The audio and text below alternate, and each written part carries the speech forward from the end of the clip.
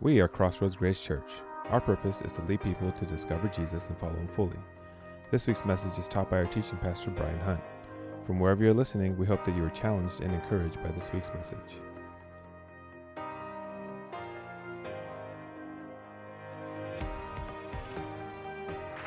Man, I'm so proud to be part of a church that's willing to do that for our community and to love. Man, I just am so excited for that. So if nothing else, if you don't volunteer, would you be praying for that event? I just know that God's going to do some great things through that. And again, proud to be a part of a church that's willing to love those around us. So man, just grateful. Hey, glad that you're here. My name is Brian. I'm the lead pastor here, and just pumped that you're with us today as we continue in this series. It's called Discover, and it's birthed out of our mission statement, which is this, that we want to lead people to discover Jesus and follow him fully.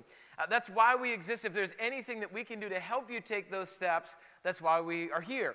But we use that mission statement purposely around this series because we realize that we believe that before somebody can follow Jesus, they need the right and the time to be able to discover who he is first. If we don't get that order right, if we don't discover Jesus and then follow him fully, it could really take on the equivalent of shoving a bag over somebody's head and throwing them in the Jesus bus and then driving away. Right? They would technically be following, but they really would never have discovered Jesus. There's a chance that I've watched too many Netflix spy movies recently for that analogy to work, but I think that you get what I'm saying.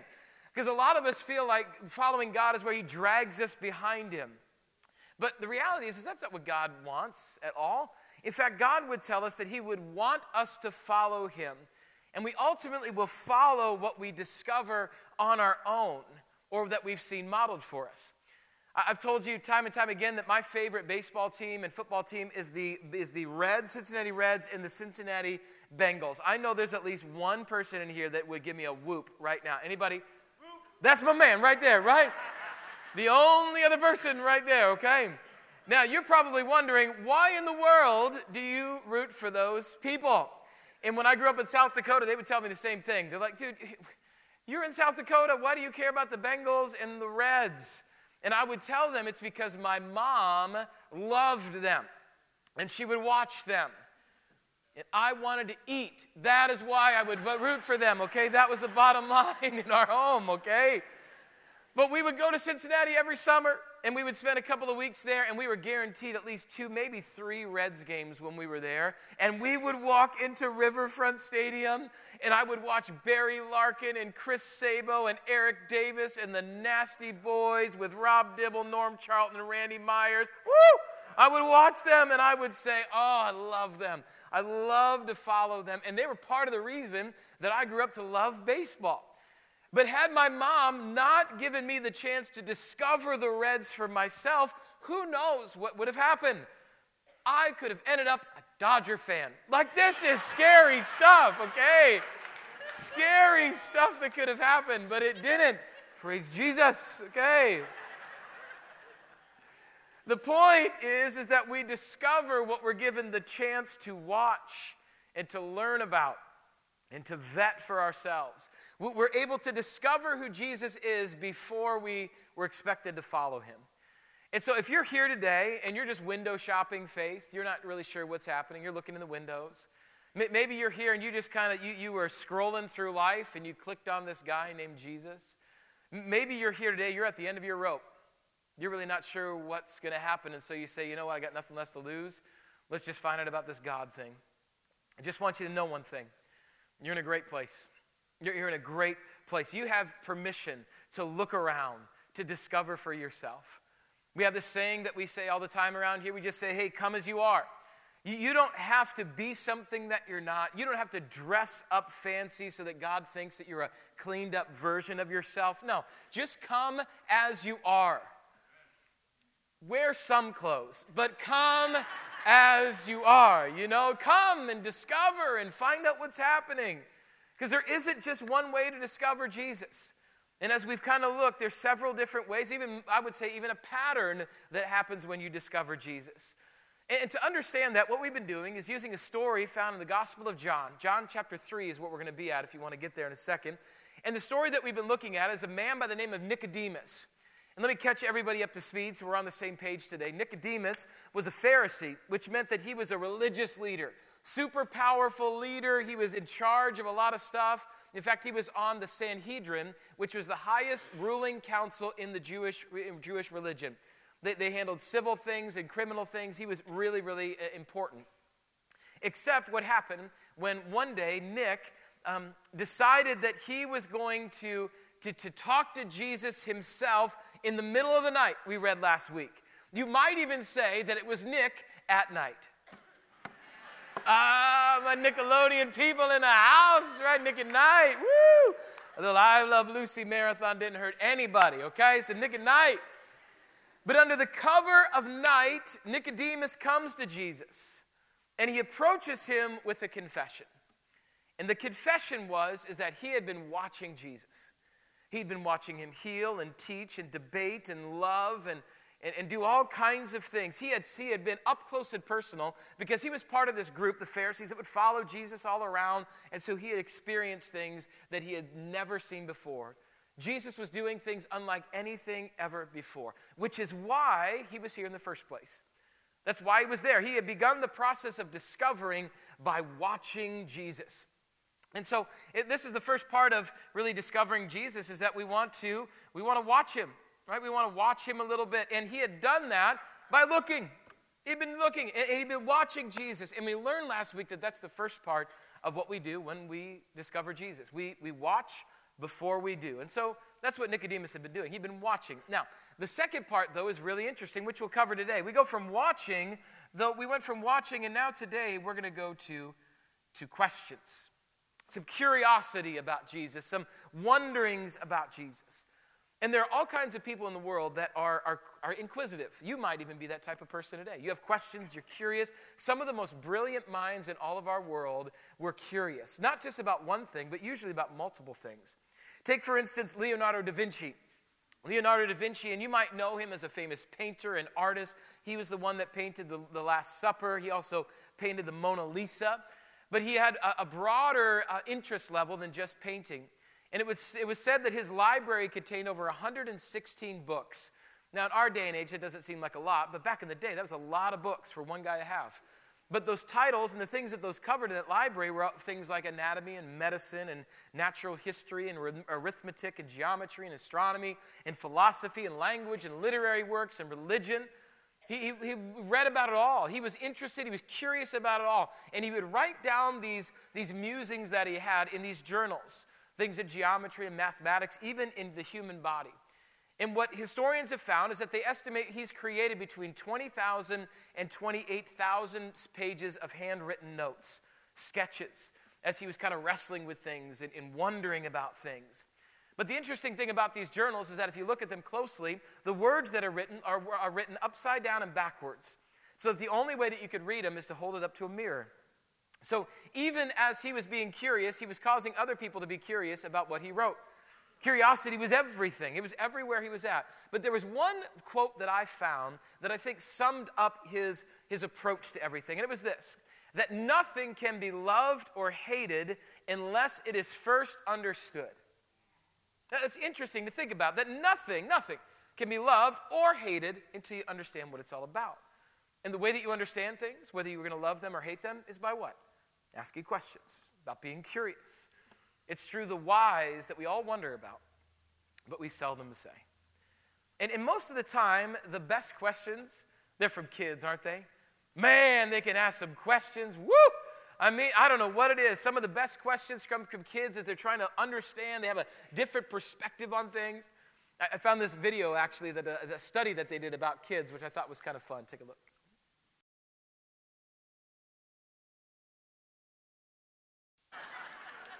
Right, 312 questions. That's a lot. And maybe it's because of their point of view in life that they're just wondering. Who knows what it might be. But I know my son Easton, he would knock 312 questions out in like a morning. Like right before breakfast, he would do that. He asks us the strangest things sometimes. And he asks them in a weird way, too. He'll say things like, Dad, what is your third favorite food? What? Right, what is your second worst princess? What? What is your fourth worst football team that you like? And you're like, what are you, like, it's like trying to recite the alphabet backwards. You're like, I don't even know what's happening right now. And although he gives me a migraine sometimes, I I love his curiosity. But research also tells us that by the age of 4, the amount of questions that we ask and our curiosities plummets on a daily basis. We stop being curious. And as your kids get older, and maybe as you get older, isn't there just a part of you that just wishes they would ask some questions again?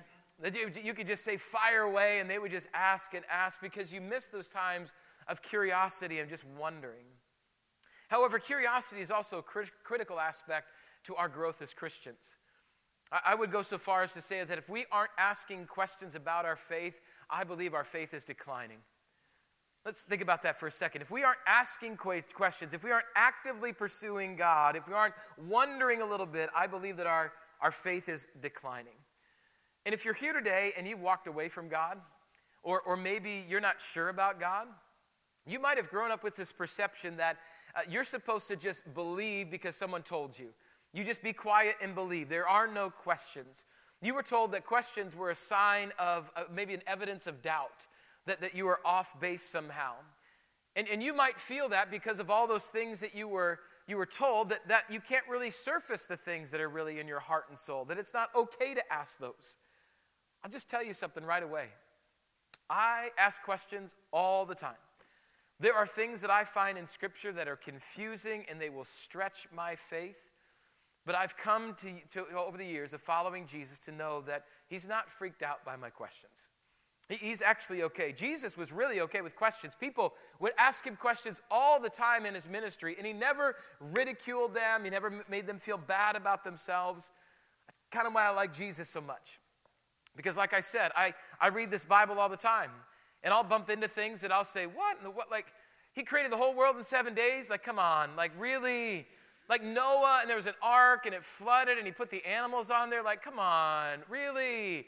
I mean, he walked on water. Come on. Like, there's just things that defy logic and physics, and then you're like, oh my goodness, what is that? They're outside of common sense. So if we don't ask questions about those things, about God, I'm not sure if we're accessing the fullness of our brains that God has given us. And Jesus never said, hey, you got to follow me, but you have to check your brain at the door. Just follow me. Did you know some of the smartest people in the entire world are Christians? Smartest people in the entire world, and they certainly didn't check their brains at the door. It's a brand new book out called The Jesus Skeptic by John S. Dickinson. And what he kind of entertains this idea of what is it like to be skeptical about Jesus. He was skeptical, and through his research, he found some fascinating things about what made him not become skeptical just because of true facts, especially about people that followed Jesus and they were vocal about it. For instance, in the scientific revolution, did you know that Sir Isaac Newton, Blaise Pascal, and Johannes Kepler were all Christians? You can look in their private journals to be able to see how much they love Jesus. Some of the oldest and most prestigious universities, Oxford, Harvard, Yale, Cambridge, Princeton, were all founded by Christians. And if you look in their mottos and the things like that, they have Christian even scriptures within them. Even in their logos, you'll see Christian symbols that are in those logos. How about medicine? Edward Jenner is the father of immunology. Florence Nightingale, a nursing innovator. Johns Hopkins, the innovator of the modern hospital. More recent, Francis Collins. He was the one that was the leader of the Human Genome Project, who was tasked with sequencing the entire DNA, all of DNA. He became a Christian as a result of the research that he was in. How about hospitals? The Mayo Clinic, the Cleveland Clinic, UCSF, UCLA, Stanford Health, all were founded by Christian founders, and their first doctors studied at Christian universities. All of this shows us that you can be smart, wicked, Yoda smart, and be a Christian. You can be curious and be a Christian. And dare I say, you can be a skeptic, somebody that doesn't have everything figured out, and be a Christian. One of the more famous books about this was called The Case for Christ.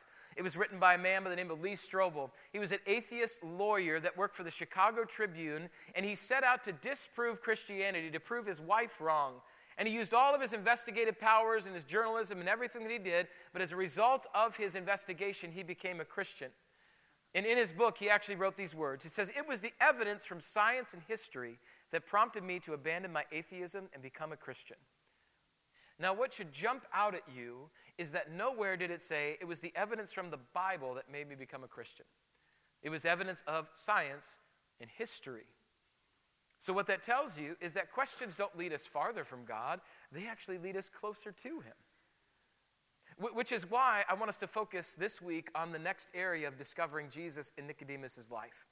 I want us to look a little bit deeper at this story and the second way that he did it by asking questions and being curious. So again, if you have your Bibles or the Crossroads Grace app, John chapter 3 is where we're going to be at. John chapter 3, let's start in verse 2, because where we left off with him, this is what he was saying to Jesus in the middle of the night when he came to visit him. He said, "Rabbi," who's Jesus, "we know that you are a teacher who has come from God, for no one could perform the signs you're doing if God were not with him." Now, as you look very closely here, you're going to notice something. This is a statement, not a question. It's a statement, not a question. Nicodemus was stating what he had already concluded from his initial discovery of watching Jesus. But as any good investigator knows, behind every statement is actually a question that's waiting to come out. There's a deeper reason for someone saying what they're saying. And Jesus knew that. But Jesus is different than, say, my mom that figured out the real reason you wanted to take that purple stuffed animal to school, and she knew you wanted to give it to Sarah Kaiser, even though she told you shouldn't hang out with Sarah Kaiser, but you knew that you loved her and wanted to marry her, and it was the 4th grade. That got more personal than I thought it was going to get, but, right? So Jesus is, and God is, smarter than my mom, okay? Right? He knew what Nicodemus' heart was. He knew that there was more underneath this statement that Nicodemus was making, that he knew that Nick was not there to flatter him. Nick was there because he wanted to know something, wanted to know the meaning of life. He wanted to know what it took to have eternal life with God. And deep down, I think we all want to know that. Again, even if you're here and you have no relationship with God, don't have any desire to know who Jesus is, I still believe that deep down, you actually want to know what happens when this life is up. Even though you might say, or maybe you've heard somebody say, I don't care what happens next. I'm going to live it up while I can. Or you might hear people say, well, if there is a God, I sure hope he's grading on a curve. Or you might hear, you know what? I may go to hell, but it's going to be one heck of a party down there. You know, that you hear people say that all the time. And I just believe that people are saying those things to cover up a deeper question of what's really going to happen? What's really going to happen? Because frankly, if you don't wonder about that, you are way more cavalier than I am. And if you're young and you don't have a family and man, the life is your oyster and it's ahead of you, I can understand maybe just live it up, whatever, I can get it. But that doesn't take away this nagging question inside you and me that says, what happens when this whole thing's over? What's going to happen? Deep down, Jesus knew that Nicodemus was wondering that very question, which is why this is how he responds to him in verse 3. Jesus replied, "Very truly, I tell you, no one can see the kingdom of God unless they are born again." Jesus just answered the unsaid question by Nicodemus. But his answer was not one that you could just take on face value. It's not like you could say, oh, hey, you want to have eternal life with God? Oh, well, no problem. Hey, you just got to be born again. And then have Nicodemus say, oh, well, that makes sense. Hey, thanks, JC. We're going to see you later. It just doesn't happen that way. Jesus just dropped a theological bomb in Nicodemus' lap. It just dropped it right in there. He says, Nicodemus, if you want to have eternal life, you got to be born again. So Jesus answers one of the question that he begged with this just amazing thing. But what was interesting is about the statement that he said, it begged for a question to be asked again. Which is why you read this very next thing in the next verse, in verse 4. It says, Nicodemus speaking, "How can someone be born when they're old?" Nicodemus asked. "Surely they cannot enter a second time into their mother's womb." Jesus knew that Nicodemus would have asked this question. Why? Because it's a natural follow-up question to a statement like what Jesus made. Because if you didn't realize it, God was going to ask you to do some things that are really hard. God's going to say, hey, I want you to wait until you're married to have sex. And we're like, whoa, time out. I really love her, okay? I really love him. We need to know if we're compatible before we get married. We got to move in together. It's the only way we can support ourselves. So, God, I don't know. Don't know if I can wait. God says, don't put anything ahead of me in your life. And we say, whoa, time out. More important than my wife or my husband or my job or my kids or my Beanie Baby collection. Like all of those things are, no, God, we got to talk about some order stuff here because the 49ers are still in the playoffs. Like this is not going to happen, right? You get one amen for the 49ers, right? My son, he says, hey, listen, God says, you know what? My son is the only way to eternal life. Only way. We say, well, okay, hang on. There's got to be some other ways here because, hey, if you didn't know, I'm a really good person, so think God already loves me. Don't really need a son. Right? We get that. God says these things to us, and he is perfectly fine with us asking some questions. Totally fine. But here's the thing. We have to find a place where it's safe to ask those questions. But we have to find a place. Because if we don't, Satan's going to tell you, oh, don't ask him. You got to keep that inside. You say those things out loud, people are going to doubt you. And so we have to find a place where that's safe. That's why here we believe so much in community. Believe so much in finding places where it's safe to be able to ask questions. And we believe one of the greatest vehicles for that is things called growth groups. Growth groups where you can be a part of a group of people where circles are more powerful than rows, where you can sit down and say, hey, I don't know. What do you think? And you can ask questions and be together. We're having signups for this right now. Growth groups are the way that we feel that you grow the strongest and the quickest with one another and with God. So we're having signups right now. And I know some people are starting to think, well, hey, I don't know if I want to be in a growth group. I was in a growth group in the past. There was a guy in there. He was so annoying, And this one lady, she just brought Rice Krispie treats every week. And hello, Let me just ask you something. And so you walked away from growth group. Let me ask you something. If you use that same logic with your doctor, like if you went there and you didn't like your doctor or the nurse didn't like you or gave you a dirty look, you're like, that's it. I'm giving up modern medicine altogether. No, I'm done. I'm not doing it anymore. Well, you crazy, right? You're going to find another doctor and you're going to get help, right? Or you might say, I don't have time for this. Listen. You don't have time for this. You say the longings of your heart are to know who God is and to have a desire to know him, and you want to ask questions, but you're like, no, I got bunco every other week, Like, what are we really talking about here? I'm saying, listen, give it a try. Get in groups. Ask some questions. You're saying, oh, this church is so big, I don't know where to get connected. Hey, in a group.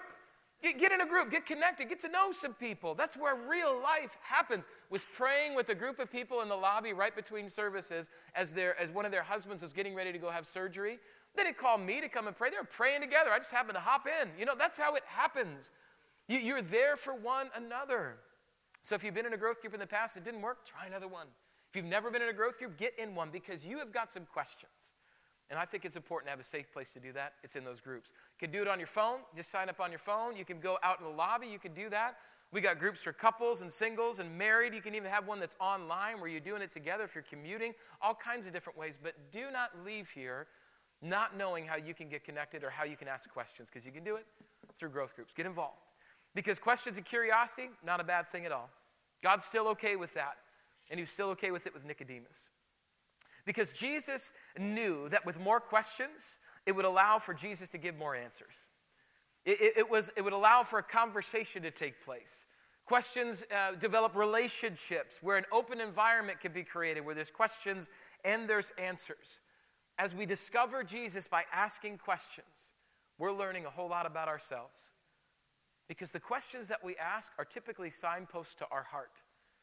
The questions that we ask are usually the ones that mean the most to us. That's why we ask things like, why do bad things happen to good people? Why does God put restrictions on who I can sleep with and who I can't sleep with? That's why we ask God questions about our money and why he wants some of it. That's why we ask questions about what happens when this life is over. It's because it matters to us. The deepest learnings of our heart usually surface in the form of a question. None of us, listen carefully, none of us have a soul full of absolutes. None of us. We all have questions, me included, because none of us know the answers to everything that's out there. If you really think that you have the answers to everything, you're fooling yourself. But through the life of Nicodemus, we see something. We see someone that was brave enough to ask Jesus, and Jesus was so loving that he would actually answer him. And that's why I want you to leave here with this one idea that discovering Jesus is about asking questions that only he can answer. That when we approach God with questions, it shows that we're at least interested, that we're interested. And let's just be real. These questions have real emotions that are loaded within them. Pain over losing someone. Confusion over why a loved one left you. Confusion about what's going on in your life. Man, a longing to not be alone anymore. But despite all of that, by asking God, we are opening ourselves up for what he might answer us. We have to get to a place where we're okay asking questions, because as we discover Jesus, we need to ask things that only he can answer. But I will tell you that regardless of the question that you ask, God will oftentimes give you a very similar response. And it's the same thing that he told Nicodemus. Jesus will always tell us that we need to be born again. Now, what does that mean? What does it mean to be born again? Because the sarcastic junior higher in all of us instantly wants to think of some really silly things when we start to hear this. That's why Nicodemus says it this way. He says, surely you cannot enter a second time into your mother's womb to be born. Nicodemus says, I haven't run her by her quite yet, but I'm pretty sure she's not going to be all that fan of a mulligan rebirth now that I'm an adult. So how am I supposed to be born again there, Jesus? But I think all of us know that Jesus is not talking about a physical redo birth. He's talking about something much, much deeper. I want you to listen. Jesus is saying this. In order for you to get what you want, you've got to give up what you have. I'll say it again. In order to get what you want, you're going to have to give up what you have. You need something that's new. And Nicodemus would have known that deep down because he was a Pharisee, super smart guy. He would have even memorized and known this scripture from Ezekiel chapter 36, verse 26. It says, God speaking, I will give you a new heart and put a new spirit in you. I will remove from you your heart of stone and give you a heart of flesh. To be born again is to leave dead things behind. Dead things like ways of thinking, ways of acting, feelings that we give into, this entitlement that we think that we deserve, preconceived notions about God and what all of our friends think as opposed to what facts tell us. The Apostle Paul would actually say it this way in Romans 12:2. He says, do not conform to the pattern of this world, but be transformed by the renewing of your mind. Then you will be able to test and approve what God's will is, his good, pleasing, and perfect will. Paul is saying there needs to be a rebirth of our mind about how we think about what we really care about. And when we leave the dead things behind us, God is always so good to replace dead things with things that are new, with living things. And I'm not sure if there's a person in this room that can't look at a brand new baby and get all funny inside. You look at that baby and you're like, oh my goodness. It's more than just how cute they are and how well they smell and all that. There's this sense of there's new hope. Oh, there's a new future that's here. There's a new life to live. And you look at it and you're like, I'll do anything I can to protect it. I want them not to experience what I went through. I want them to live and to have a beautiful life because it's all new in that moment. And that's what Jesus is saying to Nicodemus. He says, you got to be born again. He's saying some things have got to change. Dead things have got to die, and living things have got to spring up. There's something I think interesting to consider. And in my research for this, I was looking at Roman adoption. So back in Rome, there was a similar adoption process. They would adopt children, but they would also adopt adults too. You get to be adopted into a family, and most of the time it was for a leverage of power and things of that nature. But in a Roman adoption, what I found is that the adopted son would relinquish the legal status of their former family as they became part of the new one.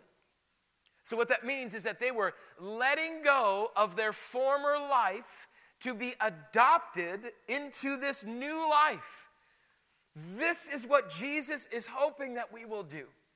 That we will relinquish our old life of sin and shame and doubt and all of those things. We would denounce it completely, and then we would take on the name that is above all names in Jesus Christ. That's what he's hoping that we'll do. And that's what Paul speaks of in Romans chapter 8, starting in verse 15. He says, the Spirit you received does not make you slaves so that you live in fear again. Rather, the Spirit you received brought about your adoption to sonship. And by him we cry, Abba, Father. Do you know who cries out, Abba, Father? Kids. Abba means daddy. He said, listen, when you're adopted into my family, you're brand new. You're reborn. You get a chance to be able to start anew with me. Right? It's this beautiful image. And as a good Father in heaven, isn't it beautiful to know that that's what a good Father does? He says, hey, grab my hand. Let me help you walk. Let me teach you how to do this. I know you want to go this way, but boy, just come this way, because that's going to lead you to some danger. That's what a good Father does. When you are brand new, you need everything. That's why curiosity is beautiful. He says, just ask me. Go ahead. Ask away. What are you curious about? What are you wondering about? Ask away, even the hard stuff. Ask away. Because as our Father, he wants that for us. But the only way that can happen is if we renounce our old life and we embrace this newborn life in him. And oh my goodness, I know it can be hard. Because there's some things that we hold on to in this old life that sure seem like we need them. Even if they're unhealthy. I don't know if I could live if I don't have my alcohol. I don't know if I could get past if I didn't worry all the time. I'm not sure if I'm comfortable letting somebody else be in control of my life because, boy, that's nervous. I don't know. This world tells me that I should do this myself. And so we hang on to things that are slowly killing us while Jesus says, hey, if you'll just let go, I'll give you a brand new life. You can be reborn in me. But can I also be honest with you? Just because we're reborn and we've accepted Jesus into our life doesn't mean that miraculously all the consequences of sin that we've done in our life go away. They just don't go away. I mean, if that was really true, don't you think there'd be a whole lot more Christians in the world? But it just doesn't happen. You're not going to be healthy and wealthy and all that kind of good stuff. Yeah, he might bless you in certain ways, but that's not a guarantee. What you're guaranteed is that you are now reborn into an adopted family of God. You're part of the name that is above all names. You will stand in front of God spotless and blameless because of Jesus Christ. That's what you're getting. That's the rebirth. That means more than this world could ever give you. Which is why that cross means so much. That's why this communion means so much every week. Because without it, we have no hope. But with it, we can be reborn. So in a second, there's going to be trays that will pass in front of you as we celebrate communion together. Bread in the bottom, juice in the top of those 2 cups that are in there. Take them both out. Hold on to them. We're going to sing together, and then we're going to worship, and we're going to take this communion together. But I would tell you this right now, that if you're here today and you know who Jesus is, there are some things in your life that probably need a rebirth. There's some things that you probably have kept from him or have taken back from him somehow that need to be reborn. I would encourage you to do that.